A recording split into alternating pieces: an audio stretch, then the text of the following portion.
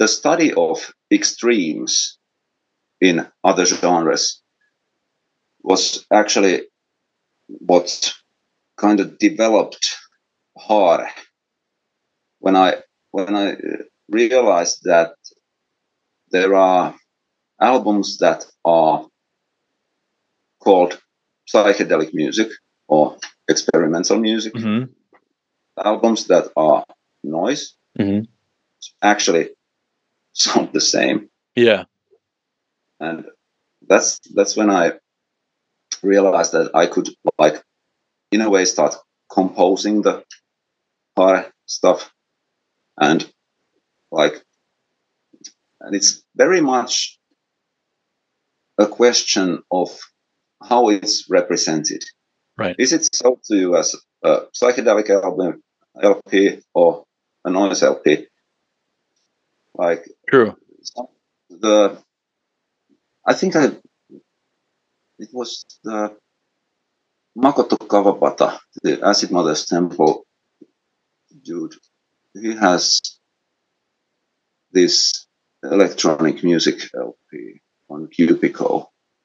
That's what I was listening to when I kind of thought that this could easily be like sold as experimental noise. It's just how you label things, right? And I'm pretty sure that if there's some HAARE stuff that could be sold to the psych audience, sure, they'd probably get it for sure. Yeah, it's true. At the same, marketing is a hugely discussed element of it, but it's a huge element of noise. We have to admit that. And I want to say something about that in a minute, but I also think the intent is still makes a big difference. Like, especially when you're talking about harsh noise and stuff that's really sound focused, like it's really focused on listening to the sound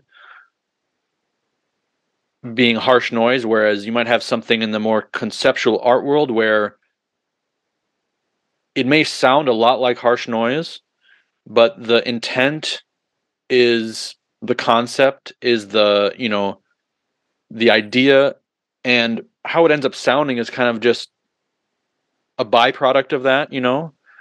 Yeah. And it's not like as that. And then you also have stuff like, for example, like noisecore or some even black metal stuff or extreme metal that, you know, is maybe so chaotic and distorted that it sounds exactly like harsh noise in some way. You know, it's like it's just blown out distortion, but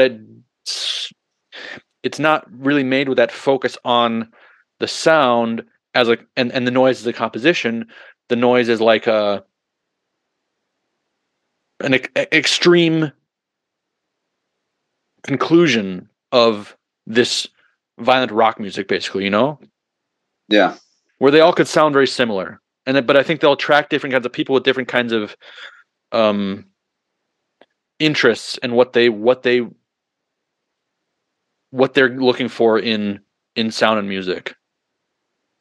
Yeah, I was joking with a friend that Stephen Halpern could, like, some of his albums he could sell twice if he sold that to the new age audience and the dark ambience audience. They both would buy them. That's true. That's brilliant. But you have to keep them separate.